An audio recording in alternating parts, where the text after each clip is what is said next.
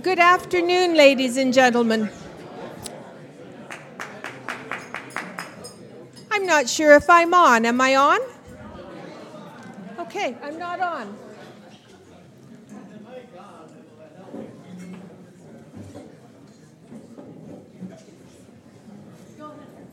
Good afternoon, ladies and gentlemen, and welcome to the May 31st program of the Southern Alberta Council of Public Affairs.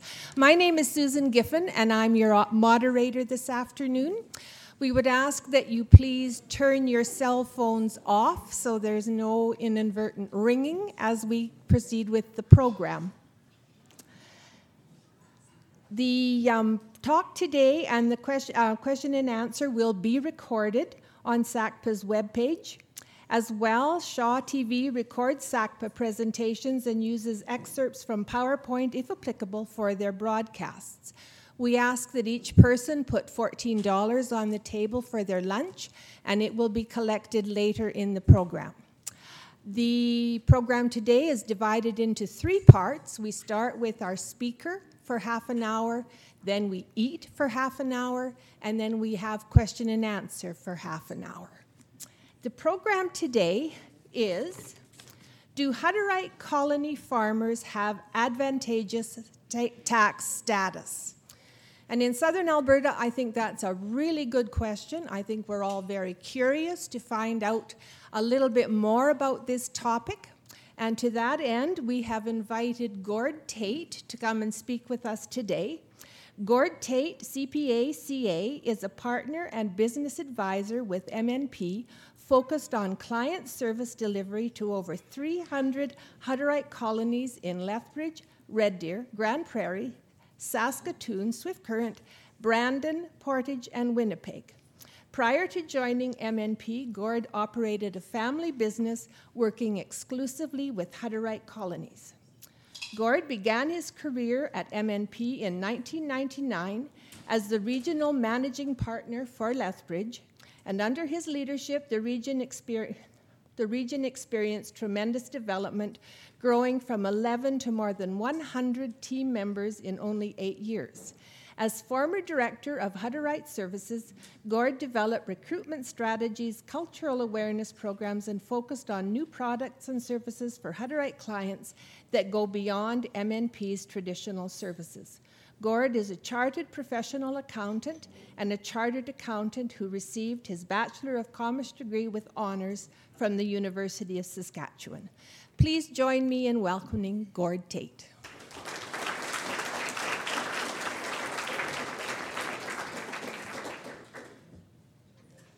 Well, thank you very much, and thanks for that very nice introduction. I've actually spent most of my life, I think, trying to say I'm a hockey player and not really an accountant, but I'm not really sure. Thank goodness there was accounting from my world, because those of you who might have seen my hockey days, it was not enough to get me very far. I did want to start with just a little brief a bit of history, probably back to my father. I was fortunate enough to and been privileged enough to work with the Hutterian Brethren for my entire professional career. And that's because my dad, Logan, started working with Hutterites in 1960 here in Lethbridge, Alberta. So my dad, Logan, was specialized in Hutterites long before I was ever a thought. So that history goes back a very, very long time. And I also wanted to start with a very brief history about Hutterite colonies and then get into the more specific issue about income tax. So those of you who might know me a little bit might also realize that I haven't done much in just 30 minutes in my lifetime. So if I end up rushing through, I do like to talk. So I'll do my best to kind of stay on our timing here this morning. Some general quick facts that I think might surprise some people. There's about 10,000 Hutterites in southern Alberta. If you took a line somewhere around Calgary and came down south, you'd easily find 100 Hutterite colonies. That would surprise many, I think, that there's as many as 10,000 in southern Alberta. There are about 40,000 Hutterites in Canada. They're now celebrating their 100th year. Hutterite colonies came to Canada in the early 1900s, fleeing religious persecution in the United States during World War I, because Hutterites are pacifists, and they ran into some fairly significant difficulties in the United States. I won't go into that. That could be another topic someday. But The Hutterite religion was born in the Protestant Reformation in the 1500s, in 1525. And Hutterites basically were persecuted across Europe and moved to various countries, lastly in Russia before they immigrated to the United States in the 1870s, and then to Canada in 1917, 1918 was the first Hutterite colonies communities established in both Alberta and Manitoba. A couple of things that I think are important as they relate to the issue of income tax. There's a few main tenets of the Hutterite religion that were very, very important back in the Protestant Reformation in the 1500s. And those include voluntary adult baptism. So anyone who's a Hutterite, the Hutterites believed that to make a choice to join your religion, you needed to be an adult, making that choice of free will. So they believe in voluntary adult baptism. They're pacifists, obviously. And when it comes to the issue of income tax, which created the big challenge in Canada, and to maybe more relate to the topic that I'm here to talk about today, was income tax. Because Hutterites believe in all things common. And those of you who might be familiar with the book of Acts in the New Testament, that's the main fundamental tenet of the Hutterian Brethren Church. Like Christ and the disciples, they believed that those who believed were together and shared all things common, and that's what's in the book of Acts.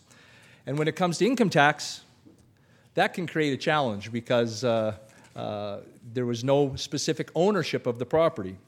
So the biggest myth, and one that we're here to talk a little bit about today, is that Hutterites don't pay income tax, or that they pay significantly less than others. And if I just asked for a quick show of hands, would that be general understanding about that people have heard throughout their time in southern Alberta, that Hutterites don't pay tax or they get special advantages? Just by a quick show of hands, is that what people have heard or believed? Yeah. It's a very common myth. I could speak about where maybe some of that started, but that might again be another long topic for another day. I'm not sure if we're going to have time today. There are some other very important myths, and if I have some time, I'll deal with them at the end of my presentation. But there's a lot of myths about land ownership in Hutterites. There's certainly a lot of myths about I put free labor up there because I can tell you it's anything but that. Very huge challenges that many Hutterite colonies are encountering right now in southern Alberta. They're being denied the ability to build their own homes in counties in southern Alberta in 2018. So there's some other myths that we need to deal with there.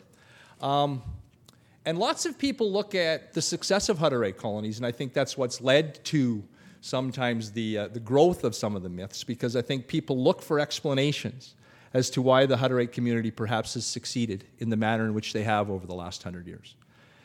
We have to remember that a Hutterite colony is literally nothing more than a family farm. It's just a bunch of families living together and farming. It's nothing magical, it's nothing special, we could all do it. But without the strong faith-based lifestyle, I think it becomes challenging. But let's remember that Hutterite colonies are probably the best example that exists of a successful family farm. I believe people look for reasons and explanations as to why colonies have succeeded. And the answer is, quite frankly, again, going back to their faith-based lifestyle, they don't spend time and money and resources to try and accumulate personal assets. They work for the community, which is for themselves. But it's really their relatively simple personal lifestyle. I don't want to get too far started off the topic, but when I was preparing, and I do have the pleasure of some good friends from Kingslake Colony here with me today, but I'm sad to say that between myself and my children and my significant other, I've got more vehicles in a couple of driveways than the entire Kingslake Hutterite colony has. They have 7 vehicles for 21 families. I think we've got 8 between all of my grown children and me. So they've got 3 or 4 washing machines and dryers for 21 families. They don't accumulate. If every Hutterite family doesn't go on a nice vacation every year, they're committed to their lifestyle, they're committed to their community, and that's the reason they've succeeded financially, and not certainly to do with any kind of tax advantage or regulatory advantage. And we're going to talk a little bit about that, but I just wanted to sort of start my conversation because lots of people want to find the silver bullet as to why Hutterite colonies have succeeded. And again, some succeed far greater than others. They're just like any other business. But it's mostly the fact that they don't pursue and accumulate personal wealth, and the money that many of us otherwise spend on ourselves is not an issue for a Hutterite colony. The fact of the matter is, Hutterites pay more income tax than their non-Hutterian neighbors. Now, some people would say, Gord, you work for Hutterite colonies across Canada. Of course you're going to say that. I can stand up here in front of you and say this is not Gord's opinion. This is a fact. Hutterites pay more because of their religion. It's hard to believe. I'm going to tell you a little bit about why that's the case as we go along here. A quick overview. And when I spoke earlier, I mentioned that Hutterites believe in all things common. And when it came to income tax, that created a massive challenge for the government of Canada to figure out how can we tax a group of people that the individuals don't receive any of the income that's earned by the organization. So it actually started with the Carter Commission, and the Carter Commission was a major tax reform that happened in Canada in the early 1960s.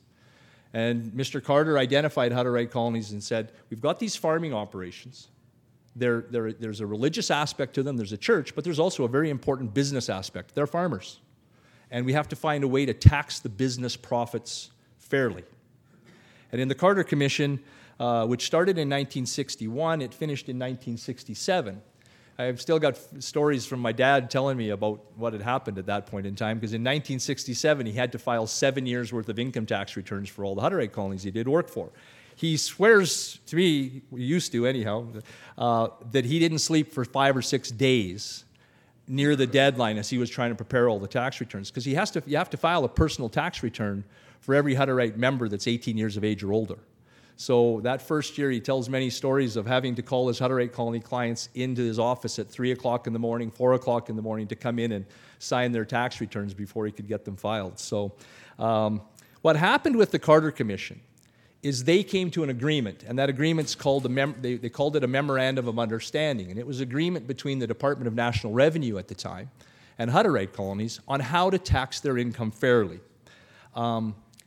In the mid-1970s, as I'd mentioned a little bit earlier, in the mid-1970s there was a fairly significant dispute between one conference of the Hutterite Church. There's 3 different conferences in the Hutterian Church. One is the Laurelite people, the Schmiedelite people, and the Dariusite people. And again, it goes back to when they first immigrated to the United States from Russia.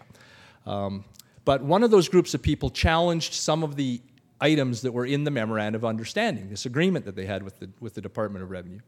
So in 1977, that Memorandum of Understanding was codified, and it was put into the Income Tax Act. And the Income Tax Act created Section 143, which is entitled Communal Organizations. So there is, in fact, a separate and distinct section of the Income Tax Act under which Hutterite colonies are taxed. That section never specifically uses the word Hutterite, but a number of the terms and definitions inside that section basically leave that section to be exclusively Hutterites. John and I presented recently in front of the Senate of Canada, and the Senate was fairly pushy with the Department of, with the Canada Revenue Agency to identify whether or not any other taxpayers, in fact, file under Section 143, and we've never been told that anyone else does. Needless to say, the tax rules that cover Hutterites were put into the Income Tax Act in 1977. And the main fundamental basic purpose of and intent of that section was to tax the income as if it had been earned by the individual families in the congregation, which seems very fair. We have basically an individual tax system in Canada. It's changed and developed over the years. So in 1977, as an extension of the Carter Commission, they codified Section 143 and said, we will act as if the income of the colony has been in fact earned by the various families on that colony. Seemed fair, seemed reasonable. There are some specific restrictions that I'm going to talk about, but that's where the section was born. It was born out of respect for the Hutterian belief, respect for the religious beliefs, and yet at the same time needed to find a way to tax them favorably, but not more favorably than their non-Hutterian neighbors. Section 143, however, was very, very restrictive right from the first day, from the time it was enacted. And I'll give you some I don't have time to do a tax lecture here today, but I'll give you some of the basic rules that create the unfairness that we're trying to deal with as we speak. The section created what's called a deemed trust, a fictional trust. And essentially what that does is it presumes that the Hutterite colony, most of which are in fact legally incorporated entities, they're corporations. Section 143 said, we don't care if you're a corporation, you're not going to file tax as a corporation, we're going to pretend you're a trust. And we're going to calculate the taxable income of the colony, the same as we would calculate the taxable income for any other business. And then we're going to pretend that it went into this trust for a little, just this deemed trust. It's really truly a pretend fiction. And then we're going to pretend that the income was allocated out to various beneficiaries of the trust, being the adult members, 18 years of age or older, or married. And we will then tax the income in the hands of those individuals. The individuals will calculate their tax liability, and then the colony will pay the tax for the entire community. That's how it works. There was just some very specific restrictions that made Section 143 relatively punitive right from the first day. There's no allocation at that point in time. There was no allocation of income to a married woman. The income that was calculated to be in the married lady's hands had to be added into her husband's tax return and taxed in his hands. Again, in the Canadian tax system, you pay an awful lot more tax because we have a progressive system. You pay way more tax on, for example, $40,000 of income on one return, way more tax than you would pay if you had $20,000 on each of two returns. So that was punitive right from the start. In addition, those rules are extremely restrictive. There's absolutely no ability for the colony to recognize income in the hands of an individual under the age of 18. Now, many of you are from Southern Alberta. Many of you have been family businesses, not only farming, but we all know that in many family operations, and especially farming operations, children are actively involved in the operations. If you are a non-Hutterite farmer, you have every flexibility to pay a salary or wage or to allocate income to that individual. And every individual who gets some income in Canada can earn some of it tax-free. We have something called our personal non-refundable credit. Hutterite colonies are specifically restricted from having any income in the hands of any individual under the age of 18. In addition, what makes that even more punitive is in the Hutterite community, through an agreement with both the province of Alberta, Saskatchewan, and Manitoba, Hutterite youth typically leave public school at the age of 15. They're full-time partners in the business after the age of 15, and clearly very active even when they're still in public school. No ability to have any income taxed in their hands of any kind whatsoever. The income that gets allocated by Section 143 is also determined by a formula. So it's a mathematical calculation. There's no flexibility to say, should more income be put in an individual's hands based on roles or responsibilities or their physical, mental, or other capabilities. It's simply a formula. It takes a number, divides it by the number of members, and allocates those shares to those members. That can cause problems in tax planning that you wouldn't otherwise encounter if you were a non-Hutterite. In addition, there was no recognition at the time for the significant charitable contributions that Hutterite colonies make. They completely fund their own public schools on their colonies. Public teachers from the public school system, Hutterites fund them completely. They build their own schools. There was no ability for them to get any kind of a charitable tax benefit from that. Hutterite colonies build their own churches. There was no ability for Hutterites to get any charitable benefit with that. So those are some of the things that started in 1977 that created a significant level of unfairness at that time. That was 40 years ago. And because, I think if we look back, and many people have asked, why did we get to where we got, the intentions of the legislation at the time was to respect the beliefs of Hutterites and to tax them fairly. Looking back 40 years, I think one of the biggest challenges comes with the fact that they chose to make these separate Hutterite rules in a separate section of the Income Tax Act, Section 143. And what happened is because it's sort of off on its side, Hutterites are a relatively small minority in Canada. While visible, they're relatively small, and they're not outspoken. They're not about to be marching on Parliament Hill with their tractors or anything like that. So because it's a separate section, it's remained relatively unchanged over the last 40 years, while so many other parts of our Income Tax Act have considerably changed since then. Some of those changes that I want to talk about briefly. Hutterites do not have the ability to file corporately. Corporations in Canada, family corporations, whether they be farming or otherwise, have an incredibly big tax benefit on their first $500,000 of taxable income inside a corporation. They pay at the lowest tax rate possible in the country. If Hutterites had their flexibility, they would have family farm corporations, would pay significantly less. The Income Tax Act denies them the right to do that because of their religion. They are not allowed to file as a corporation. Tax reform created very few tax brackets in Canada. We used to have many tax brackets and our rates changed every couple $100 or so of income. Now our tax rates change every $20,000 or $30,000 of income, but those rate changes are relatively significant. And because they have very limited flexibility in allocating their income, Hutterite colonies find themselves paying at a much higher personal rate than they would otherwise pay. Hutterites don't have the ability to take advantage of tax-deferred savings associated with a registered retirement savings plan. Every other Canadian can. They can't even take advantage of that opportunity. It wasn't until 1993 that we were finally able to get the legislation changed to allow them to have some recognition for their charitable donations, both to their own community as well as massive contributors to our local community. Hutterites have anonymously and generously given to many ventures inside this community, but they're not looking for the attention associated with their donation. They do it from their heart. The first MRI that was purchased ever for the Lethbridge Regional Hospital was significantly funded in the term of hundreds of thousands of dollars by Hutterite community, but they didn't want their name attached to it.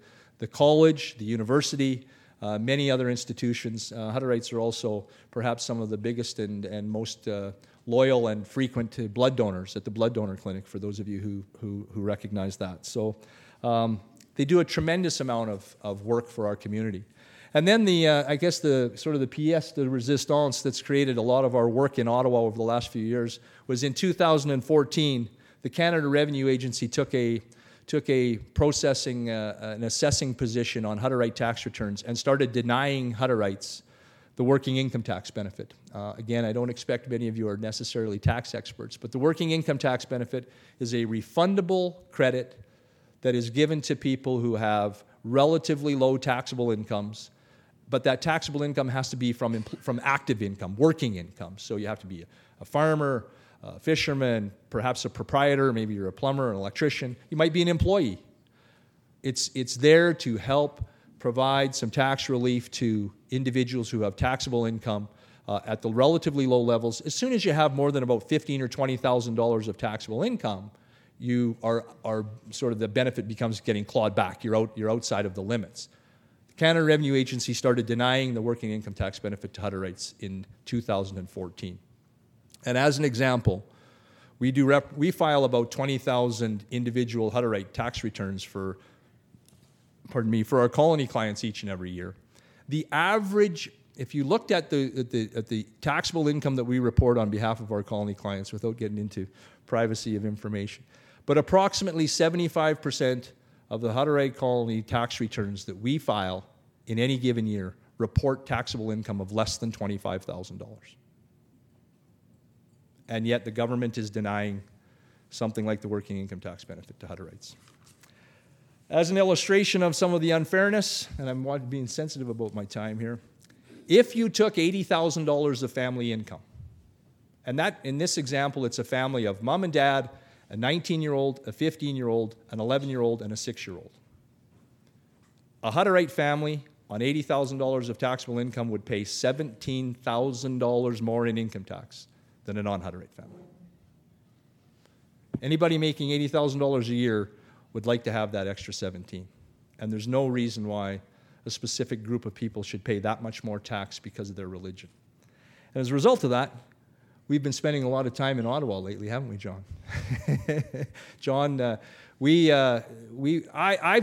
been doing this for 30 years, and I've spent 30 years going down to Ottawa and talking to the Department of Finance, begging for change, looking for change for Hutterites, so that we can re-establish those original principles, fairness. I think as Canadians, we all say, well, let's tax everybody fairly. That's right. Why would we tax somebody more because of their religion? Unfortunately, because Section 143 has sat there isolated for the last 40 years, we have a group of people in Canada who pays significantly more tax because of their religion, and it's not an opinion, it's a fact. And anyone can open up their Income Tax Act and read Section 143 and see what I've been talking about here today. But we've been spending a lot of time. We had the good fortune of presenting in front of the House of Finance Committee, House of Commons Finance Committee in 2008. We presented again in 2016.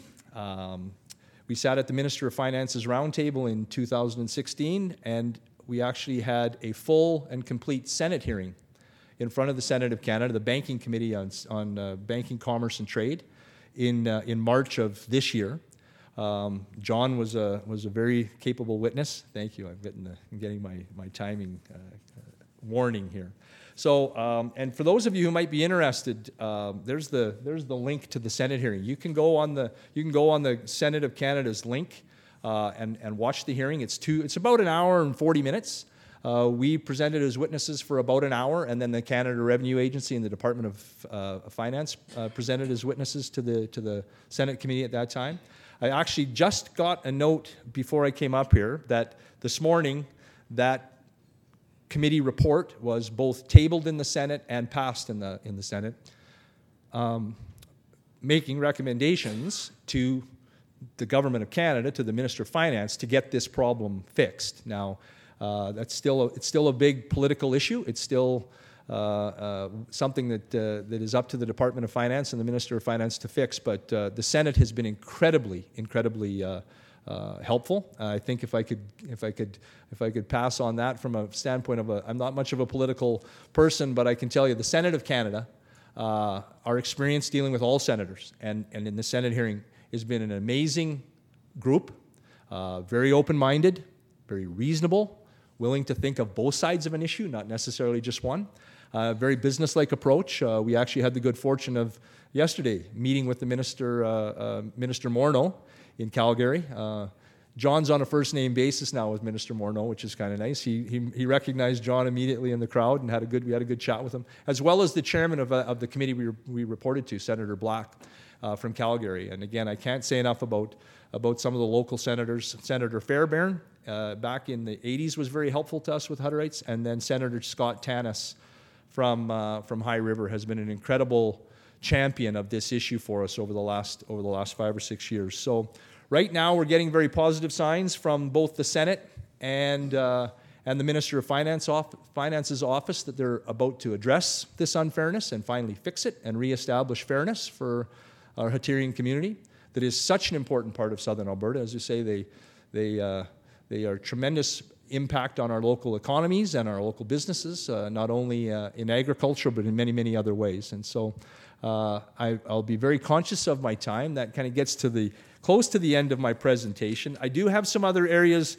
If we get to some questioning, perhaps, or I'll maybe leave this list up, there are some other areas of, I think, misunderstanding and myths. There's a lot of, I call them, sometimes we refer to them as urban myths, but they're not urban. They're urban, rural, and we've found out by going to Ottawa so much, these myths are not local in Southern Alberta. Most people in Ottawa have never heard of a Hutterite. They don't understand who Hutterites are. They don't understand their way of life. They don't understand their businesses. And it's been a lot of our time maybe focusing on this, is that hopefully from some of the stuff I've shared with you today, hopefully out of understanding and education, we will have some tolerance. So I know I'm the only thing between you and lunch, and that's not always a good thing. It would only be worse if I was the only thing between you and the bar, but it's just as bad for me to be the only thing between you and lunch. Okay. John is just saying, and it's an open invitation to anybody in the crowd who ever wants to go out to Kings Lake Colony, just let us know, because they're about 70 miles southeast of here, just near Foremost. I'd like to thank the Southern Alberta Council on Public Affairs. I think your forum for education and understanding is a wonderful forum, and I appreciate you enduring my 30 minutes to listen to me talk about the myths with regards to Hutterite taxation, and I certainly very much look forward to your questions when we get back up.